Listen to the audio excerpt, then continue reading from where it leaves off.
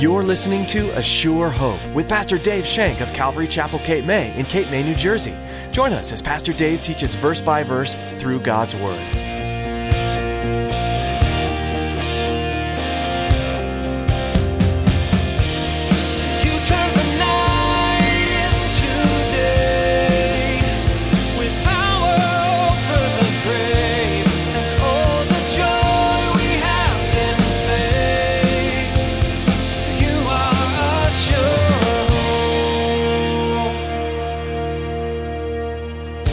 True in our lives.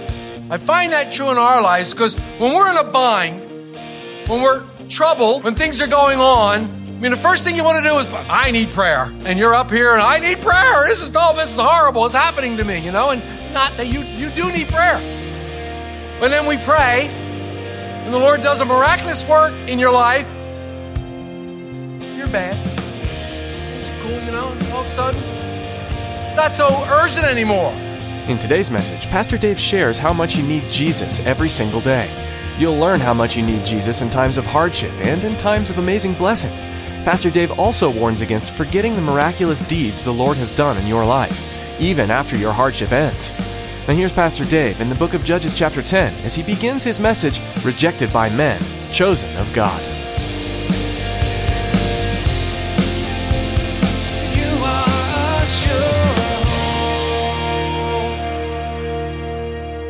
As we made our way through chapter 10, we saw once again that Israel had 45 years of peace and prosperity under two different judges, Tola and Jair.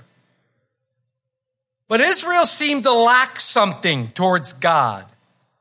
They lacked gratitude. They lacked thankfulness. They lacked a gratitude towards God for his hand that he kept upon the nation. He kept them at peace for 45 years. It's a long time. He sustained the peace the entire time, protected them, guided them. But they didn't give him thanks. They didn't give him glory, nor did they give him honor that he deserved for being their God and accomplishing these great things among them. They forgot the horror of Abimelech. They forgot all the horror that Abimelech and the men of Shechem caused. They forgot the contention and the murders. Peace and prosperity. They were living large. And they were enjoying it. And they began to think that they deserved it. That they somehow were responsible for their wealth and their happiness. I find that true in our lives. Because when we're in a bind, when we're troubled, when things are going on, the first thing you want to do is, I need prayer. And you're up here and I need prayer. This is horrible. It's happening to me, and not that you do need prayer.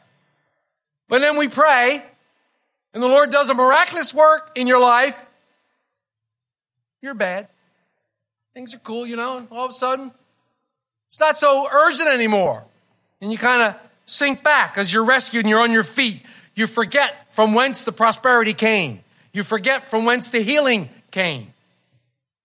You forget where all that wonderfulness came from.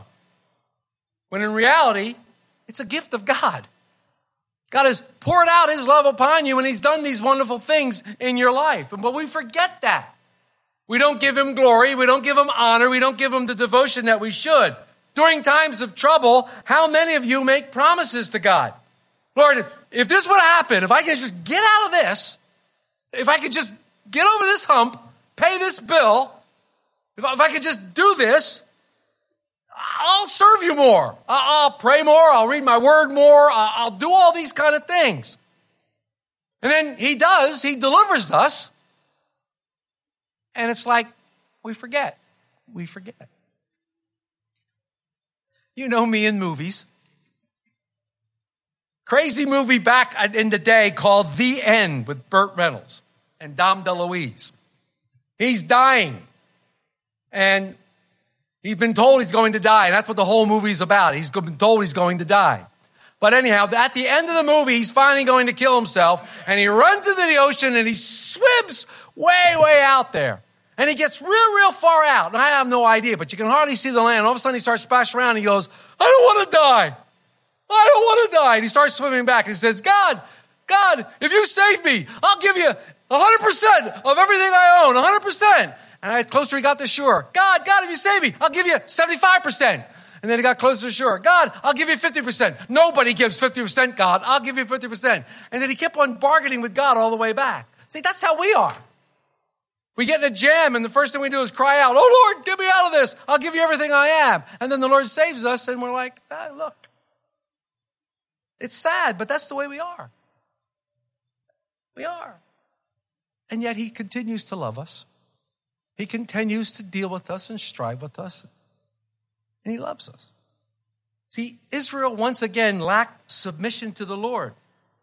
If they would only have reviewed their history, Christian, if you would only review your history in God, from whence you've come, look back and review it. If Israel had only done that, the making of a great nation, they were led by God, sustained by God, protected by God. If they would only learn from their past experience that God is always faithful. Just like us. If we would only learn from our experience that God has always been faithful. They would have never turned away from Jehovah God. They would have never turned away. They would have never started worshiping the gods of their neighbors, those pagan gods.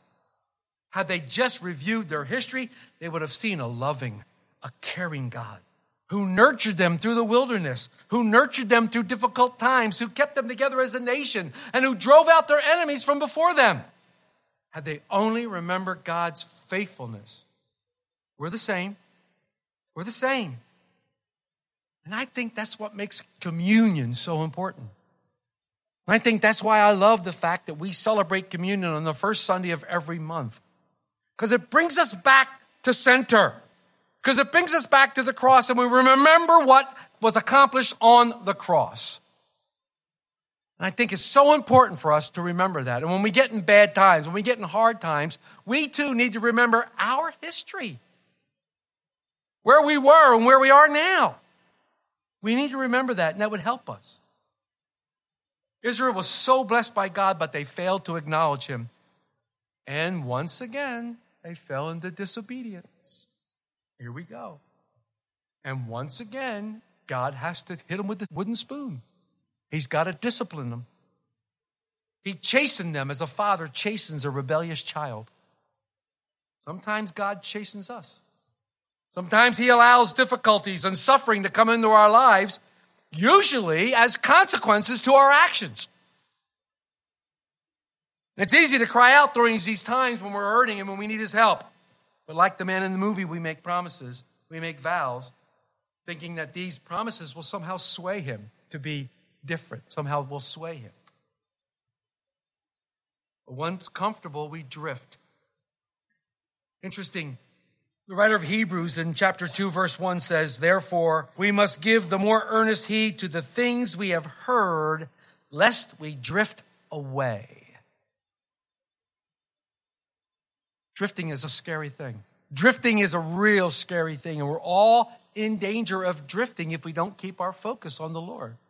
We don't keep our focus on him, and this is what happened to Israel. Unfortunately, time and time and time again, they drifted. Because they took their focus on the Lord. They slipped in disobedience. And right now, at the end of chapter 10, they're in the throngs of disobedience. And they're in the throngs of discipline. The Lord severely punished them for 18 years. And they cried out for deliverance. But it wasn't until they finally submitted and surrendered to the Lord and put away the idols, put away the foreign gods, that he then began to arrange for them their deliverance. So after 18 years of suffering, Israel finally assembles together to face their oppressors. But there's a problem. Look at verse 18 in chapter 10. Now they're all assembled to go against these marauders that have been coming in, these people that have been oppressing them. Verse 18 of chapter 10 says, and the people, the leaders of Gilead, said to one another, who is the man who will begin to fight against the people of Ammon? He shall be head over all the inhabitants of Gilead. We often wonder in times of suffering. We often wonder in times, even as a result of our own sin. We wonder like they did in 2 Kings 2:14 when they cried out, "Where is the Lord of Elijah?" Have you ever been suffering to the point where you cried out, "Where are you, O Lord? Where are you? Can you not hear me? Where are you? Do you not see what's going on in my life?" You're here tonight, and that's the question you're asking of the Lord. I can tell you, I know exactly where the Lord God of Elijah is. He's seated on the throne of heaven. He hasn't left. He's still in charge. He's still in control. And he has everything working together for good for those that love him and are called according to his purpose. I can tell you that. He's never left. He's still there. He's the same yesterday, today, and forever. He'll be the same forever and ever. His love is constant. It never changes, always flowing towards you. Your circumstances, your sin does not negate the work of the cross. It's finished, complete. Israel is asking in verse 18, where are the Elijahs? Who's going to help us? Where are they? But there seemed to be no suitable guy. There seemed to be no suitable person raised up by the Lord to take control. I found an interesting quote by JFK. Interesting because listen to it and compare it to what's going on today. We the people are the boss, and we will get the kind of political leadership, be it good or bad, that we demand and deserve. Interesting quote.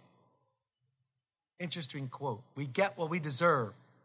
When God's people are submitted to him and are serving him with their whole hearts, he in return sends gifted servants to instruct them and to lead them and to guide them. Enter a man named Jephthah. His name actually means Jehovah will open. He is the man. He is the one that God has chosen now to be the leader of the nation Israel and to lead them back into God's arms. He has been chosen by God to be the deliverer. But there's a problem. Oh, no, he has a past. He has a past. I see a lot of pasts out there today. I see a lot of past out there today because if it's one thing we all have is a past. We all have a past. What was Jephthah's past? He was unwanted by his brothers because his mother wasn't their mother. His father had some sort of an illicit affair with another woman, and Jephthah was born. He grew up unwanted, feeling unloved. And because of that, he became the toughest kid on the block. And therefore he went to live in this place called Tob, known for its band of marauders and murderers. And they all had something in common. They were all tough and tumble, so they banded together. These men, rejected by other men, but they were chosen of God. I love that. Rejected by man, but chosen by God. I love that. Why? Well, one thing that comes right off my mind is God chooses the foolish things of the world to confound the wise.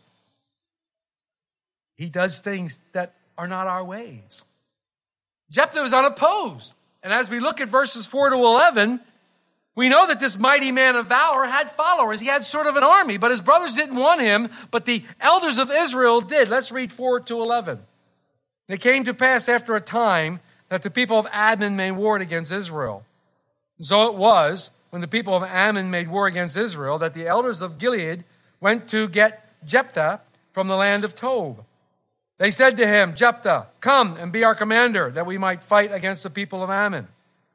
I guess you need the baddest guy around. I guess you need the tough guy. You know what I mean? If somebody's going to beat you up, I mean, when somebody came to beat me up, I always used to get my older brothers. You always want the tough guy when you're getting beat up, right? So they're going, who's the toughest guy we know? Jephthah. He's a mean dude. Let's go get him. He'll take care of us. So Jephthah said to the elders of Gilead, do you not hate me and expel me from my father's house? Why have you come to me now when you are in distress? That's a good question. Wasn't I the one that you called illegitimate or called me some nasty names? Why all of a sudden do you want me? I mean, come on. You don't have anything to do with me now. You want me to do your dirty work. So the elders of Gilead said to Jephthah, that is why we have turned again to you now, that you may go with us and fight against the people of Ammon and be our head over the inhabitants of Gilead. In other words, we want you because nobody can beat you up. You're the baddest guy we know. We want you to be on our side. So Jephthah said to the elders of Gilead, if you take me back home to fight against the people of Ammon, and the Lord delivers them to me, shall I be your head? So the elders of Gilead said to Jephthah, the Lord will be a witness between us if we do not do according to your words. Then Jephthah went with the elders of Gilead, and the people made him head and commander over them. And Jephthah spoke all the words before the Lord in Mizpah. Interesting. Please fight for us. Isn't it how interesting? Have you ever had this happen to you? Have you ever had words with somebody or an argument with somebody or just this fragrant discussion with somebody, then all of a sudden you need the person? All of a sudden you need them for something? And it's like, all of a sudden you have to go talk to this person, and after you've just had words with them, or maybe you've treated them poorly your entire life. Well, that's what's happening here. Fight for us. We know we did you bad. We know we did you wrong, but come on. And maybe we've judged you unworthy of our love and support, but you know what? We needed you. But he has a condition for his leadership. He would lead them if they named him ruler. I love this. Can you imagine the look on the faces of his brothers when he came marching back into town and they all said, here's our leader. And they're like, what? What? You gotta be kidding me. This reminds me of Joseph's brothers when they found out Joseph was still alive. We talked about this before. The old Jackie Gleason chick. Humana. They're alive. What do you mean he's alive? Look at this. Or how about David's brothers? Can you imagine the look on their faces when they went through the entire line of them? And all of a sudden the Lord says, isn't there another one? Yeah, some little ruddy guy out back. Yeah, bring him out. Can you imagine the look on their faces? They want this punk. They want this little guy. But think about it. Or someone else rejected. Someone else rejected from day one, almost for the same reason that Jephthah was rejected. They called him illegitimate. Probably had a few choice words for him too. It was Jesus Christ. He was rejected by his own people. He was rejected by the ones that he was sent to save. They rejected him. Came to his own, and his own rejected him. Interesting. But Jephthah takes on the responsibility. He says, I'm going to do this. I like the fact that he speaks of the Lord. I like the fact that. Look at this.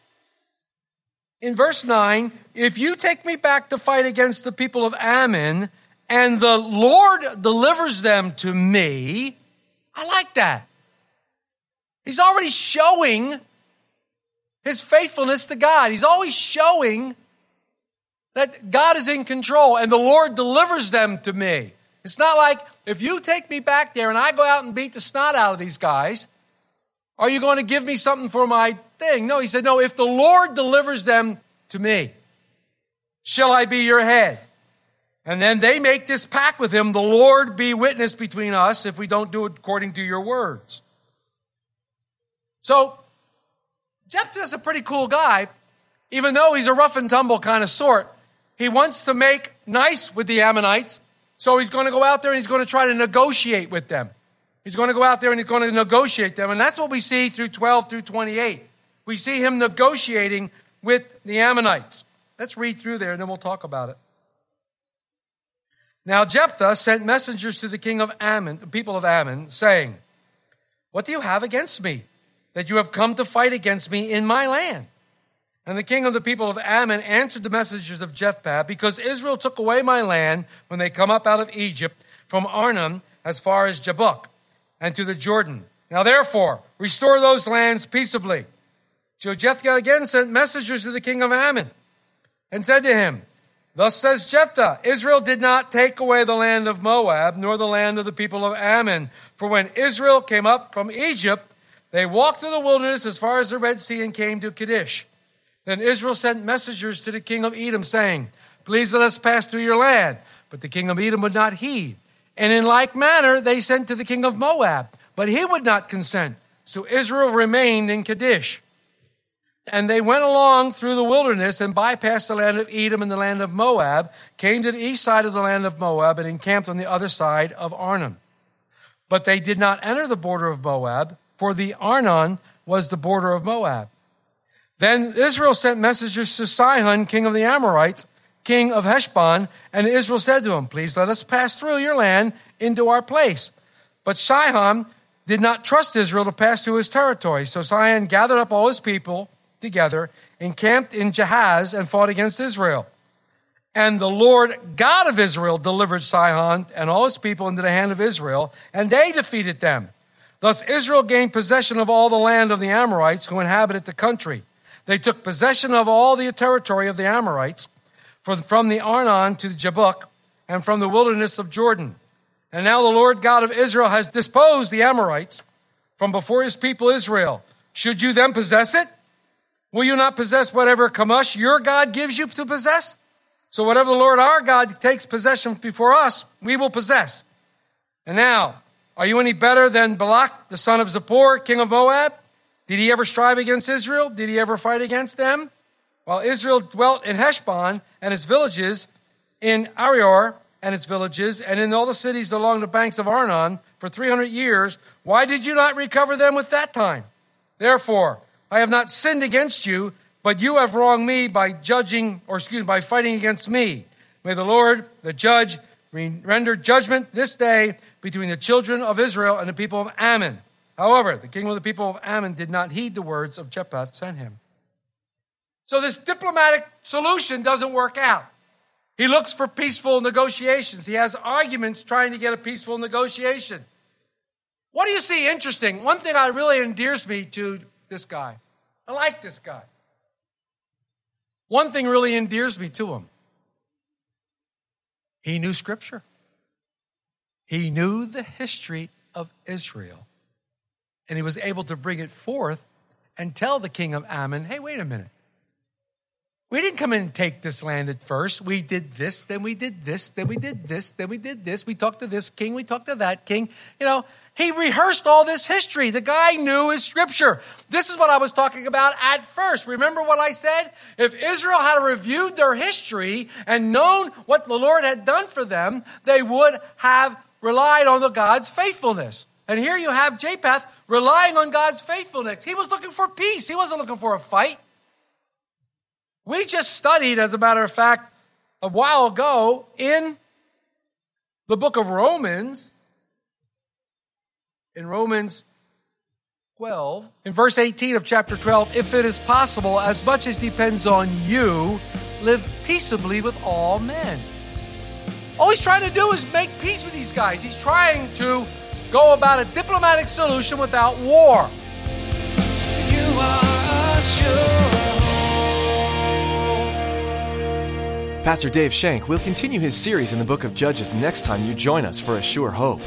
In the meantime, you can listen to this teaching and others from this series online at ASureHopeRadio.com. We'd encourage you to download these messages so they're available wherever you are. We know how busy life can get, but there's always a time to pause, even if only for a few minutes. Those short breaks could be filled with the study of God's Word and the uncovering of treasures from its verses.